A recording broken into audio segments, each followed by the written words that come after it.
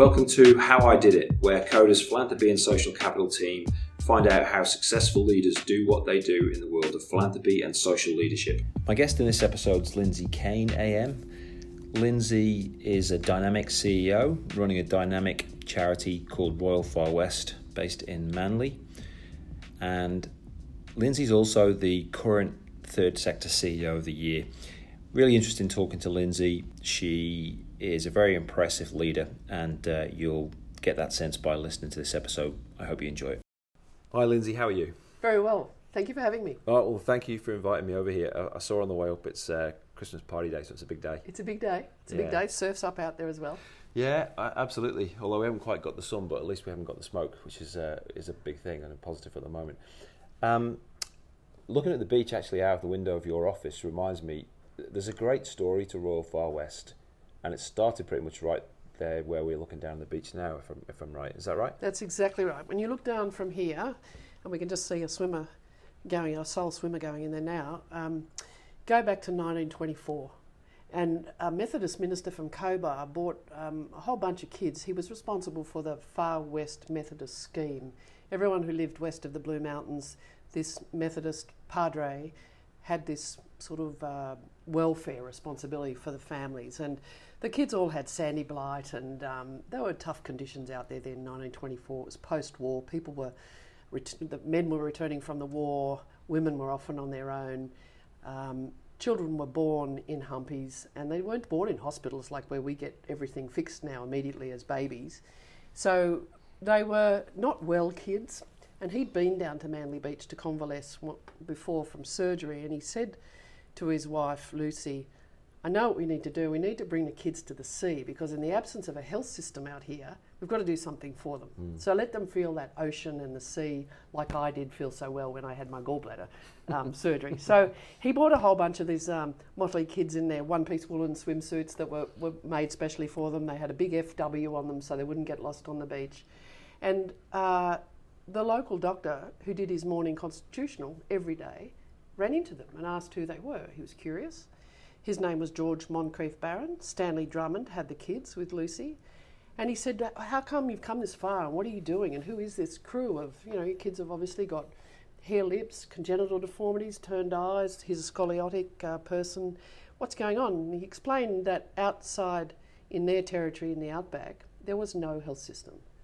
And the doctor said to him, well, Padre, that's no good, is it? Country kids deserve to be as well as any city child, and that fundamentally, David, is our essence.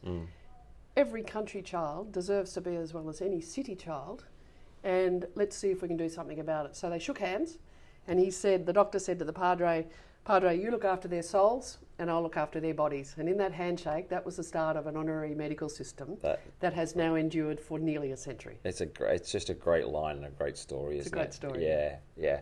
And as you say, amazing heritage that's been built since then. Tell us a little bit about you, though, because you work in Manly, but you're a Manly girl, really, aren't you? Well, I am. The great irony is that I come back to this as this will be my last full-time gig as a CEO, I'm sad and happy to say. But I was actually born in Manly, which is actually very useful because the Manly community is a great community. It's a very special community, and it takes a long time to feel like you're a local. Right. So it's been very helpful when I came in here, originally only for 3 months, but to say, hello, I'm from Manly. I remember when I was a child having to share my Christmas presents with the Royal Far West. They were then the Far West. How was that? Children's I don't know Healthcare. many kids who like sharing the Christmas presents. I wasn't too sure about starting here when I thought I have a childhood memory of a tiny little bit of resentment. Did you come back to get the presents back? Yeah. So tell us a bit more about that and what life was like and your early connections to the community. Well, I came here just for 3 months, and I had taken time off from the job I had before. I was the CEO of Netball Australia before that, and I decided after that I needed a good long holiday, so I walked the Camino de Santiago. Yeah. And I got a call, would I like to come here for 3 months while I was looking for their new CEO? And I said, yes, I'd love to do that. I'll come back from, at the time I'd done the walk and I was learning German in Germany. So I came back for 3 months. And as soon as I walked in this door virtually, I thought, I know this place. I know this community, and I know the incredible story and legacy of this place. but it's not the vibrant place that it was in the first 50 years of last century. And I was presented with a challenge from the board when I said I offered to stay a bit longer. I said, you know, this place, I think you've got to make a really important call. It's 87 years old. You have to really seriously, strategically decide, do we close this down and repurpose the assets for the next 100 years? For example, do we convert the place into a social policy unit, research and social policy unit for child rural health? Right. Or do we bring it back to its former glory of being a wonderfully dynamic service provider and capacity builder? And to be quite honest, I had a selfish thought, which is, I'm not going to close an 87-year-old institution on my watch. So why not have a red-hot crack at bringing the organisation back to its greatness if we can? And through my career, I have chosen to be a builder, not a maintenance person. So I love the challenge of being given an organisation that can go to the next level and being at the helm of that. And in this case, the board and I agreed that I would stay and we'd see what we could do. I can see with your DNA, your community DNA, and then your approach to things, being a builder, taking on a challenge and building and doing something. This would have been irresistible. But obviously you came in and things were not as they could be. Why do you think that was? How do you not have a connection to Manly, for example, when you've been in Manly for 80 odd years? What was happening? Well, it is about leadership here in something like this, and our paradigm at the time it was mid 2011 when I arrived. The paradigm of the business earlier to that was as a responsible, generous service provider only. We had one model, we had one program, and we were giving the most amount of care we could with the most amount of commitment to the kids and families we were seeing. Yeah. But I'm a futuristic leader. I look to say, well, that's what we've got now, but what should we be? Like, what could these assets really be? And we didn't have that style of leadership at the time. We were doing really good work, but we were doing it in what I saw as an old paradigm, an old model. The old model was many people coming to us. You can always come to Manly, we'll look after you and we'll do really good works for you. Yeah. But when I was doing the assessment of the business, I said, you know what, that's an old paradigm. And to live and be a contemporary organisation, what we've got to be doing is we've got to be supporting families and children as close to home as possible. Now that presents a really big challenge when you live in the middle of Manly. The fact that we don't serve any Manly families, never have, makes it very hard for the Manly, or has made it hard in the past, for the Manly community to connect to us, because mums don't talk at tennis club about how good little Jack is. No one's had the experience themselves. They've not got that personal thing. And we weren't telling the Manly that story, but we also weren't at the time telling the rural communities the work we were doing. We were a bit bunkered in. And this old place that you can see from here when you look down on it, to the old building, that's an old polio hospital built in the 50s. So a lot of people would see that old brown building on the beachfront, and it's very easy to imagine that there's old brown stuff happening inside. And in the last years when we've done the transformation, it's been a secret, but people haven't known that behind those old walls is this incredibly innovative and dynamic business that's been building up. So I said, well, I think we have to change that model. So let's see if we can't turn this around. Instead of the many people coming to us, let's turn it around and say, how do we go to the many? How do I bottle this fantastic resource I have here? It's now 90 paediatric specialists under one roof. How could I make their expertise available to families as remote as Burke and Cobar? And the furthest family we're serving today is in Fitzroy Crossing in West Kimberley. Right. So how do we do that? I went to my clinical people and I said, whatever you're doing face-to-face, can you do it on technology? So the principle there was, I'm going to challenge them to think differently. So coming back to your question about how do you do that, the leadership was really important in this one. And I had to be a big, bold, noisy leader who stood in front of a mob of people who had been used to a different style of leadership, very internally focused. I had to win their confidence. I had to tell them to get moving. I had to ask some of them to find another career. I had to be really bold because in order to get the Queen Mary turned around, we had to get some movement. Bold and tough, I suspect. Okay. So then, one thing we haven't said is, I think there's about 55,000 charities in Australia, and this year you're the third sector charity CEO of the year, right? So I suspect that you'll be able to answer some of the questions I want to put to you now around how you went into that position as a bold leader, how you dealt with the board, your stakeholders, the staff, those challenges you mentioned. And I want to start with something that I think you have, which is a real clarity of mission. And I see that as being part of an inspiring vision that you might have set out. How important was that, if I'm right, that's something you focused on? Very, very right. I say often, clarity is power. If you know exactly what your aim is, your mission is, your purpose in life as an individual or the organisation, if you know what that is, then it's unequivocally clear to you and everybody else. And I think when you're a leader, it's very important for other people to see who you are and what you stand for. Mm-hmm. For me, there's nothing more frustrating than trying to follow someone who's not exactly sure. And that translates to uncertainty. And I don't mean confidence all the time. I mean for me, it's really important to be very transparent, very apparent to people, very present, and very clear on what I'm thinking. Sometimes I might say to people, I don't know what the direction is right now, but let's do this together. I'll lead, I'm fully accountable for the consequences here, but I want you to come with me, and I want us to see if we can't get clarity a little bit further down the line.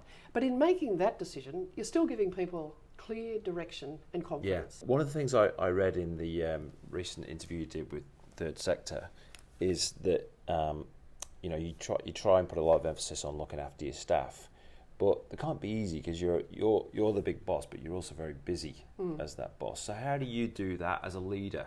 How do you connect with your staff and look after them, I guess? Because what I haven't said there in asking that question is they do need looking after in a place like this. There's a lot of strain and a lot of pressure, isn't there, at times, I'm sure? Yes, it's now a very compelling, fast-moving agency with 160 staff. I prided myself, and I worked very hard in the beginning in 2011 and 12 and 13.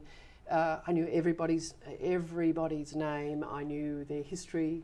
It was very important to me, if I'm leading from the front, that I know who's next to me and they feel part of.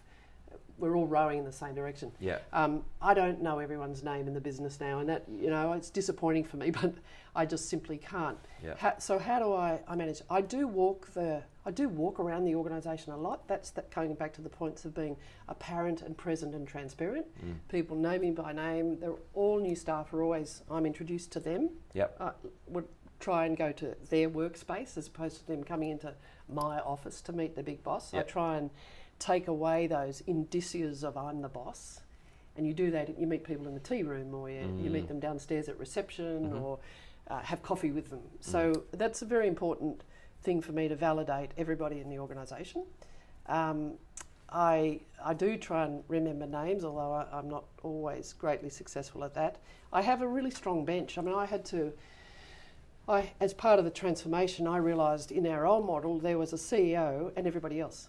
So everybody was at ground level, and then everything came to the CEO. So the other thing about the turnaround was I have to tip this triangle up the other way and have everybody empowered at the front line, and I'm their resource. So put me behind. So I think that's a really important thing too, that I like to stand behind them and say, I'm your ammunition, so when you need me, give us a bell. And that's a lot more efficient for me, because now I've empowered people to act at the front line, and they can do their job 95% of the time, and then when they need certainty or direction or advice. But you're unleashing potential, right? Oh, totally. What we should say at this stage is that there's you've got windows on your office, and I think people think there's been a leadership change because there's people looking in and wondering why I'm sat behind your desk. You're being interviewed to see if you can keep your job. So you talked about tipping up the triangle. So there's a whole bunch of other challenges, not just in the context we just spoke about. Involved in tipping up, turning that triangle upside down. Tell me about some of the other challenges you faced when you came in and you realised there's a lot of work to be done. but I'm up for it. Yeah. Tell me, if you bear with me, go back in time again to that point where you'd made that decision. How did you then go about that challenge? Because if you had to put in place a whole new suite of services, there was cultural change, there's a whole bunch of other things, you're having difficult conversations with people. How did you approach that whole thing again as a leader? I didn't know, quite happy to say, I did not know where we needed to be, but I knew we needed to be away from the place where we were. So the first goal for me was, I thought we are going to be anachronistic or redundant in no time if I don't move. Yep. And I'm a really firm believer in when in doubt, take action. So you don't always know where you're going to end up, but by taking the action, you then move and you get feedback. The universe will give you feedback. So as long as you're moving, and I don't mean scattergun, I mean, I said to people, I'm not sure where we're going to end up, but I know I want you to move. So here's the ball, there's the line, please move. And in the first instance, if the person didn't move, there wasn't much space for them in the future. So I had to tidy the place up. I then looked at what are the couple of things that are really like a hornet's nest here that are troublesome, and I've got to get clear. The car park, the unfair allocation of car spaces. Yeah. And it sounds so silly, you know, when we've just completed a transformation of the business where it's increased its throughput tenfold in the last 8 years. Yeah. And sorry, just to clarify for people listening, what you mean is, and correct me if I'm wrong, you're dealing with more than 10 times the number of clients and beneficiaries. So we were Correct. serving 750 families in 2011, and we supported 10,500 beneficiaries this year. Yeah, wow. We had a budget of 7 million, Yeah. and we just hit a budget of 21 million. Yeah. So we've done that in 7 years, nearly 8 years. I needed to be really clear about how we were going to move. So we needed to. I didn't know exactly where we were going to end up, but I thought to myself, I know what transformation looks like. I've done it before with the netball organisation. I did it before with the Asthma Foundation. So I knew what it might look like eventually. I said to myself, we're going to be a tier 1 charity because we weren't using our charitable status at all. Yeah. We are going to be at the planning table because we are one of the most well-skilled in neurodevelopmental health issues agencies, and no one knows about us. We're going to be partnering with government in a way that really adds value to government because governments aren't service providers. They've got problems, we have solutions. So when we are going to be solution-oriented at the planning table, a tier 1 charity doing outstanding work and appreciated by our clientele and serving rural communities. So you go about that. What if you think back? What are you most proud of? Well, I fixed the car park.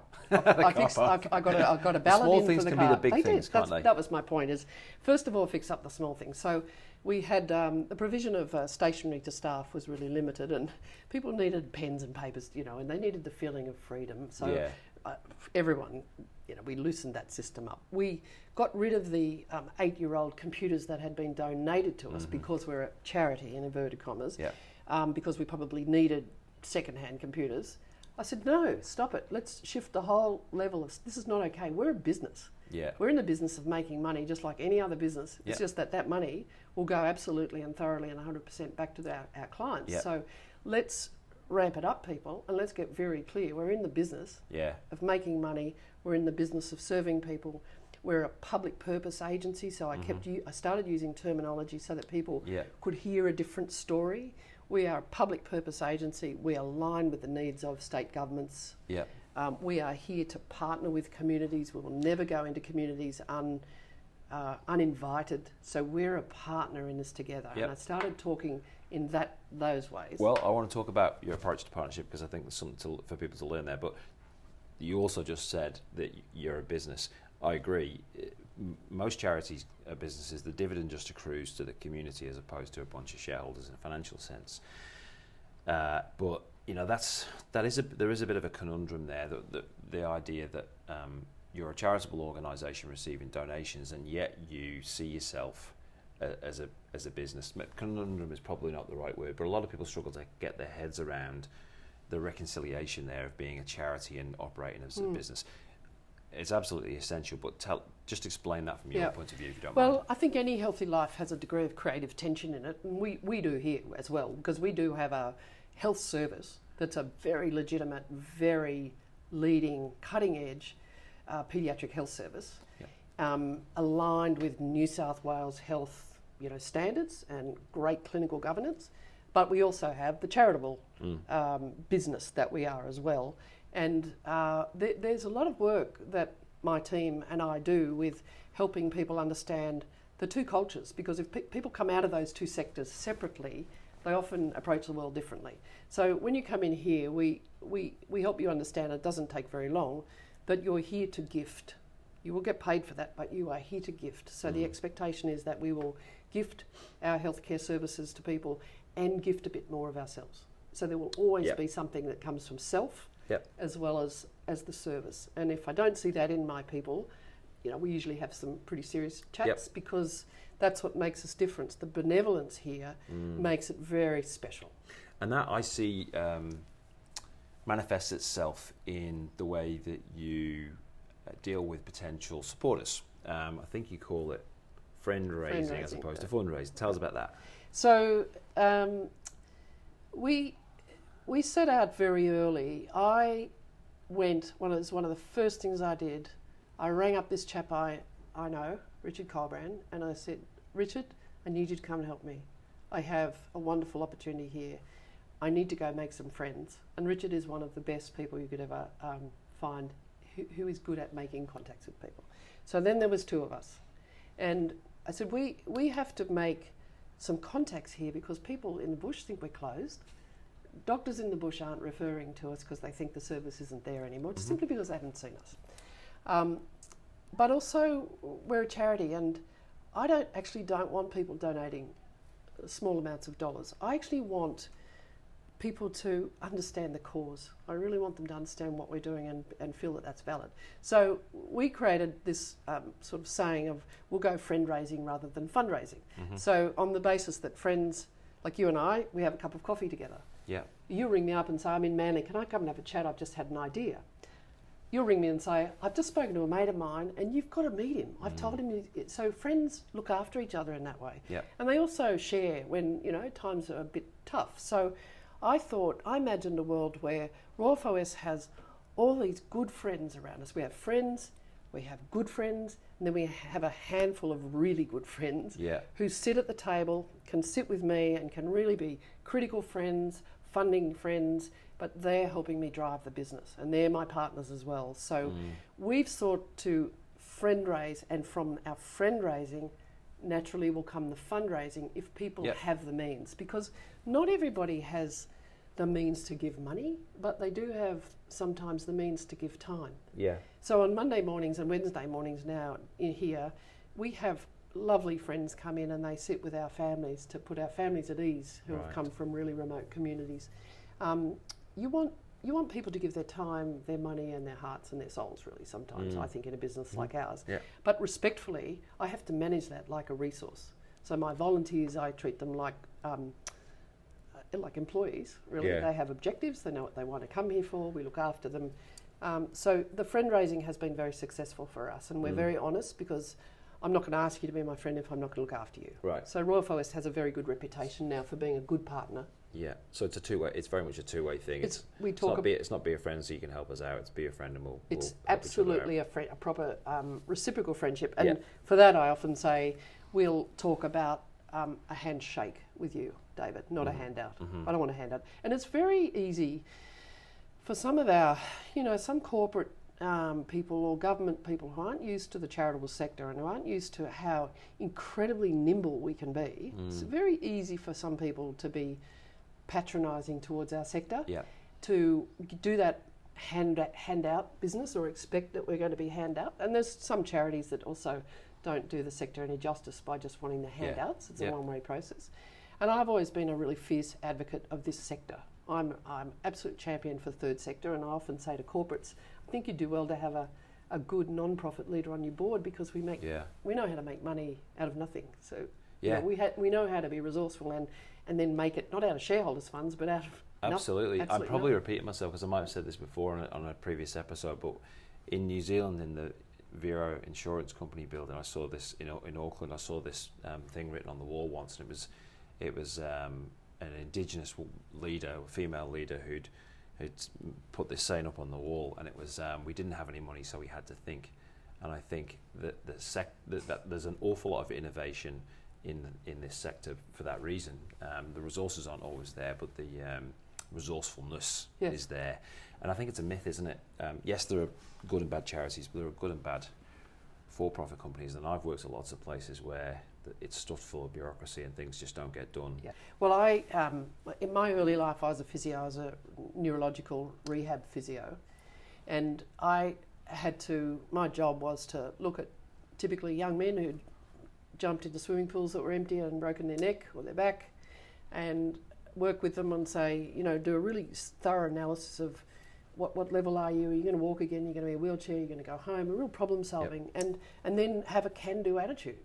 A strengths-based, you can do this, not you can't. Mm-hmm. So I think that's always been pivotal. We are a very strengths-based business here, is we can do this. Yep. And we'll go to the hard places first rather than the easy places, because that's our job. Yep. And from that, you get people that admire and respect that, so they want to come with you. And if I could can I use an example of one company that's really been wonderful in trusting us? In the very early days of our telecare, when we were sampling our telecare, I wanted to trial the speech pathologies, putting there on technology what they were doing face to face, and I really wanted to shore up the concept, evaluate it, so that I could then go to a funder and say, here's the evidence. We didn't want to go to funders and say, could you please fund us to have a go at something? We said, we've got skin in the game. We'll drive this. We'll do it. We'll achieve it. Get a model. So I spoke with Bupa at the time, and Bupa listened very carefully to us, and they appreciated what I was trying to do was really be innovative in an old charity. And they gave us money. They gave us a substantial amount of money at the time to evaluate our first telecare trial. And I saw Annette recently, the head of the foundation, the Bupa Foundation, and I thanked her at this function we were at, and I said, I want you to understand that can I mention the amount? So your 80,000 that allowed us to fully and thoroughly and comprehensively evaluate this first trial, that enabled us to show the success and the outcomes and the impact. In May of this year, the federal government awarded us $20 million to expand our telecare program. So from your initial belief in us to give us money at the back end, it wasn't the fancy front end to show this money's going to the kids and I'll get credit for it. It was a very humble gift to say, yes, we'll support your evaluation, because if this works, we believe it. And I wanted to say thank you, to say the leverage has been extraordinary. Not a bad return on investment. That's very good funding, because loads of people in the sector will tell you that one of the frustrations is that many funders only want to do the sexy stuff. They don't want to do the stuff at the end. It's really hard. So it's great funding, obviously an amazing return on investment. I want to ask you about that from a different angle. How did you feel? You said it was a lot of money, and 80,000 is a lot of money. How did you feel about asking for that? Because asking for a large amount of money makes a lot of people in the charitable sector feel uncomfortable, and they don't even necessarily know how to ask, and they might ask for less than they really need, etc., etc. So how was that for you?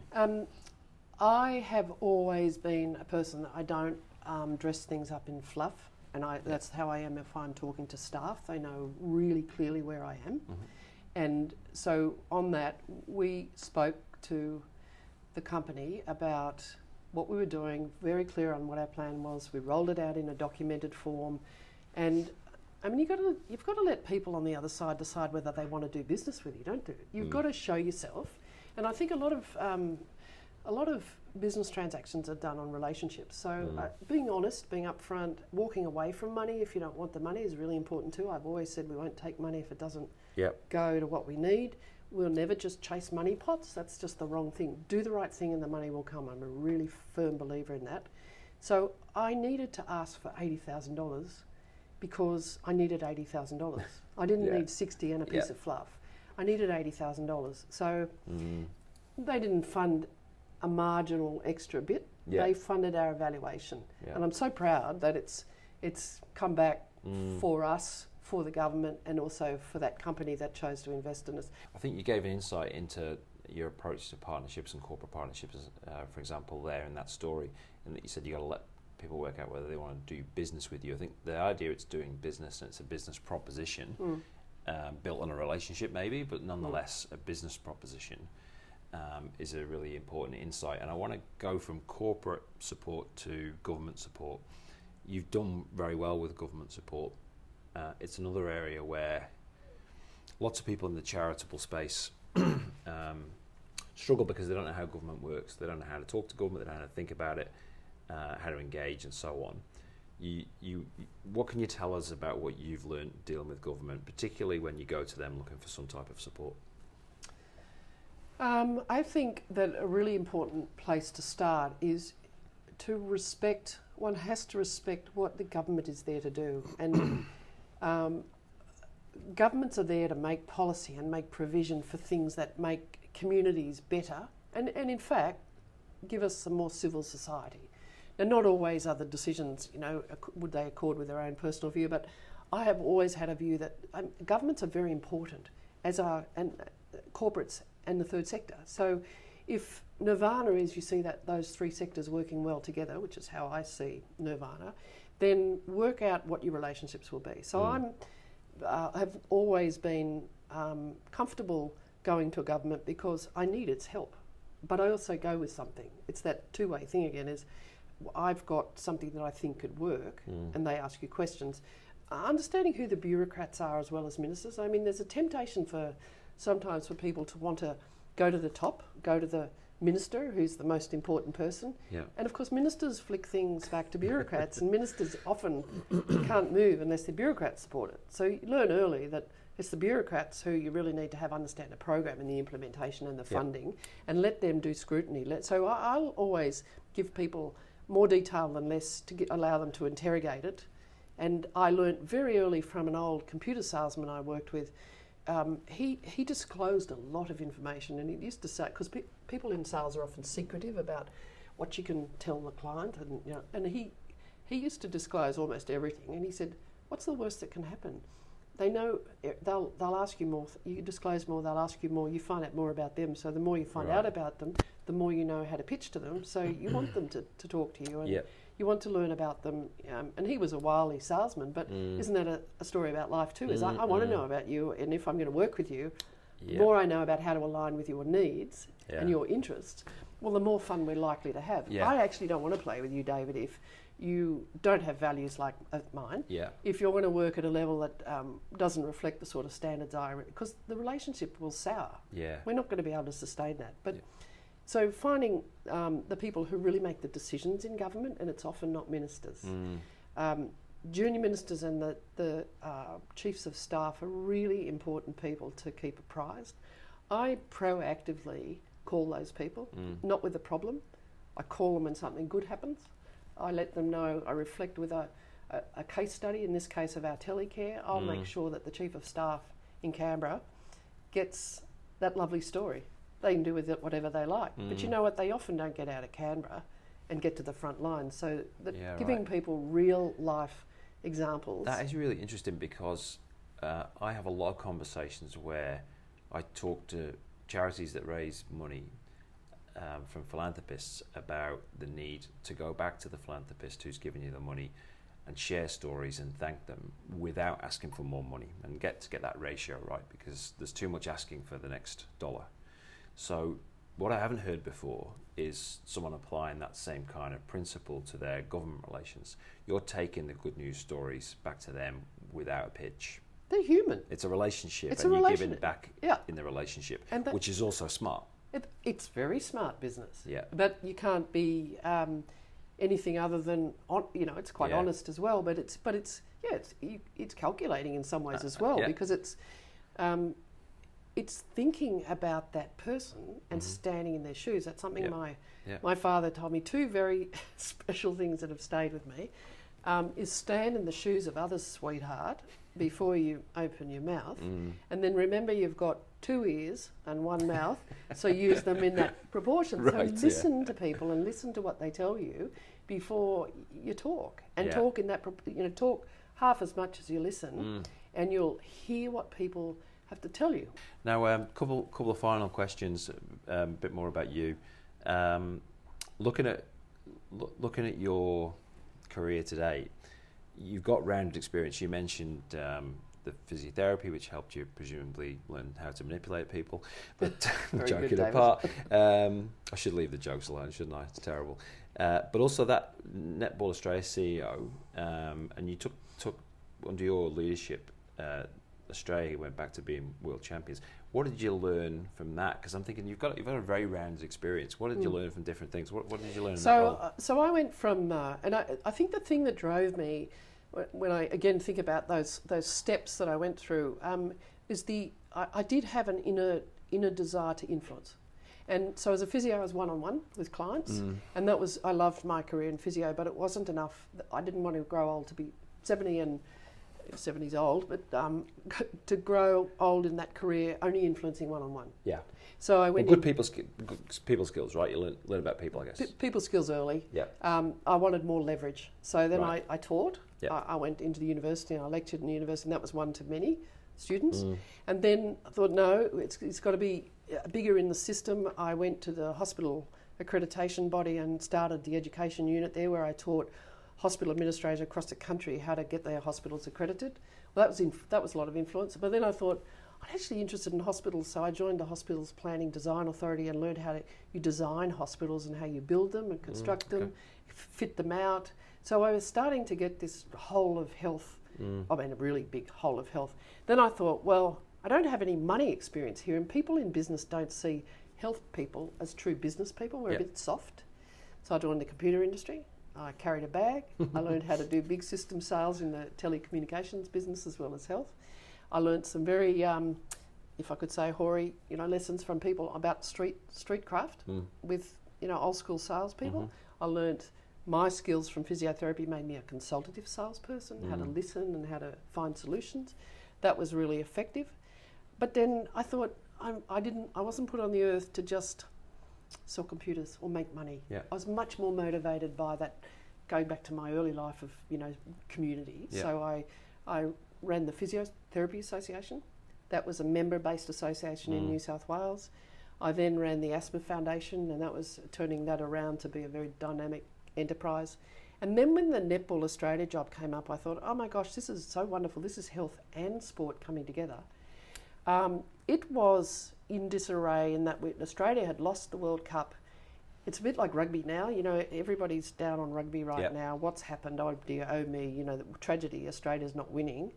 That was a whole of culture shift. I had to start, everything. I had to start with people, culture, sponsors, TV. ABC had taken us off the prime time because they weren't getting the viewing audience. They put us on at 11 o'clock in the morning when I said to them, but guess where people are going to watch netball? They're playing netball. That's a silly decision. And I really had to get political. I had to get tough. I had to really challenge people at very senior levels. I remember being in the first Australia-New Zealand test over in New Zealand. I was just terrified being in what they call the snake pit over there. New Zealand puts netball on at 7 o'clock on a Saturday night and bumps rugby. It's so popular. And we lost that night, and it was just horrifying. I'm thinking I'm representing Australia and there are about 3 gold jerseys here and nothing else. But that was really, I had to really reach deep into who I was to stand up against a very strong trend of, we're not going to change this sport, we're going to have it the way it's always been. But the sport of netball was quite, it needed to change, and it needed to become open and progressive, and you can see what it is today. It's become really a world game. But, that takes a lot of personal courage to do, and I needed a lot of people to support me. Quietly, I trusted a lot of people. I had to take some punts that were dangerous, at the time. But, when you're a leader and you're out front, you have to make those decisions. And you don't always know what to do, but I had to put my parachute on and jump. Yeah, make action, sure like you say, you got to do things. You got to go, because you get feedback. If you stand still and equivocate, you get run over. Just to finish, we're talking about action, but then I just want to kind of think about being a bit more reflective. So you had time out, you did the walk. I'm interested in what's the value of time out, because you're busy, but you've got to stop and reflect, you've got to think. So I'm interested in the value of time out, and I'm interested in how and when you think. I've been years, a little bit over 8 years now, on a constant transformation of the business, but also we had a $41 million construction of a new building to do at the same time. Yeah. And so that's been very challenging. I didn't have the chance to take lots of time off in between there because we had these two challenges that conspired together, come together. In reflection, if I would have probably liked to have taken a bit more time along that path, but it was just coincidence we didn't have enough capacity in the business until I built it. Yeah. We've now built capacity in the business and I've just taken a holiday. Yeah. Okay. I'm making sure that I'm looking after my senior team and they don't have to go through what I chose to go through. Yeah. But that thinking time, and in fact I was just talking to one of my execs this morning planning next year, and we've planned that she has to have one day a week that she's calling her thinking day. Right. Because that's where your restoration comes. It's where those... when people aren't at you, when you're not thinking systems, when you're not thinking about delivery, something will just arise. It pops, doesn't it? And then I know what I have to do. Yeah. And if you don't create those times, whether they're walking to Shelley Beach from here or... but they're not putting in urgent appointments. And it's really, I can't emphasise enough now how important that is to make sure that you protect yourself as a leader. And you put a space around yourself for some time. You put a handful of very trusted people around you. I think good leaders will share and they will make personal disclosures, because if you're not hearing yourself say out loud the things that frighten you, you keep them inside and they get spooky. And leaders who start to get spooked are a bit frightening to other people. Other people can choose to be frightened because they're not sure what the boss is thinking. Yeah. I would much prefer that my staff could say, oh boy, we know where she is today, or great, we see, they know when I'm excited, they know when we've got a challenge. Yeah. I'm the first person to ring the bell when we get a gift and show people I'm exhilarated. Every gift is a gift, and keep refreshing it and keep yourself fresh. And so leaders have to do that. And if you're stale and grumpy, you've got to get out of the way. Well, I think you're going to be stale and grumpy if you keep talking to me, because I'm keeping you from the Christmas party. The Christmas party. So you've got to have a bit of fun with the staff there. But I want to thank you as we wrap it up. Thanks. You've obviously achieved amazing things. It's been a great year for you too. And wish you the very best of luck with everything you're doing. And of course, I hope you have a good night at the Christmas party, although not too good. David, thank you. No, we're very demure at our Christmas party.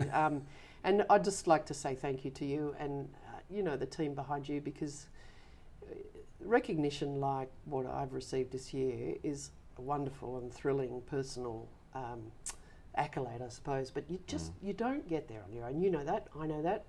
The listeners know that. I have such a strong bench behind me that have helped me get there, and often it is the leader that gets the accolades, but it's all the people behind that have actually done the hard yards or trusted you. So being recognised is a treat, and I do honour it, thank you, and I appreciate the opportunity to talk to other people. I also am very happy to talk to people, and it's nice to share the stories, isn't it? Because we're all on a journey. It is, yeah, and it's a great journey, and that you've led the organisation on. Long may it continue, so well done, and thanks again. Thank you. That's it for this episode of How I Did It. For more from Coda, visit codacapital.com or email philanthropy@codacapital.com.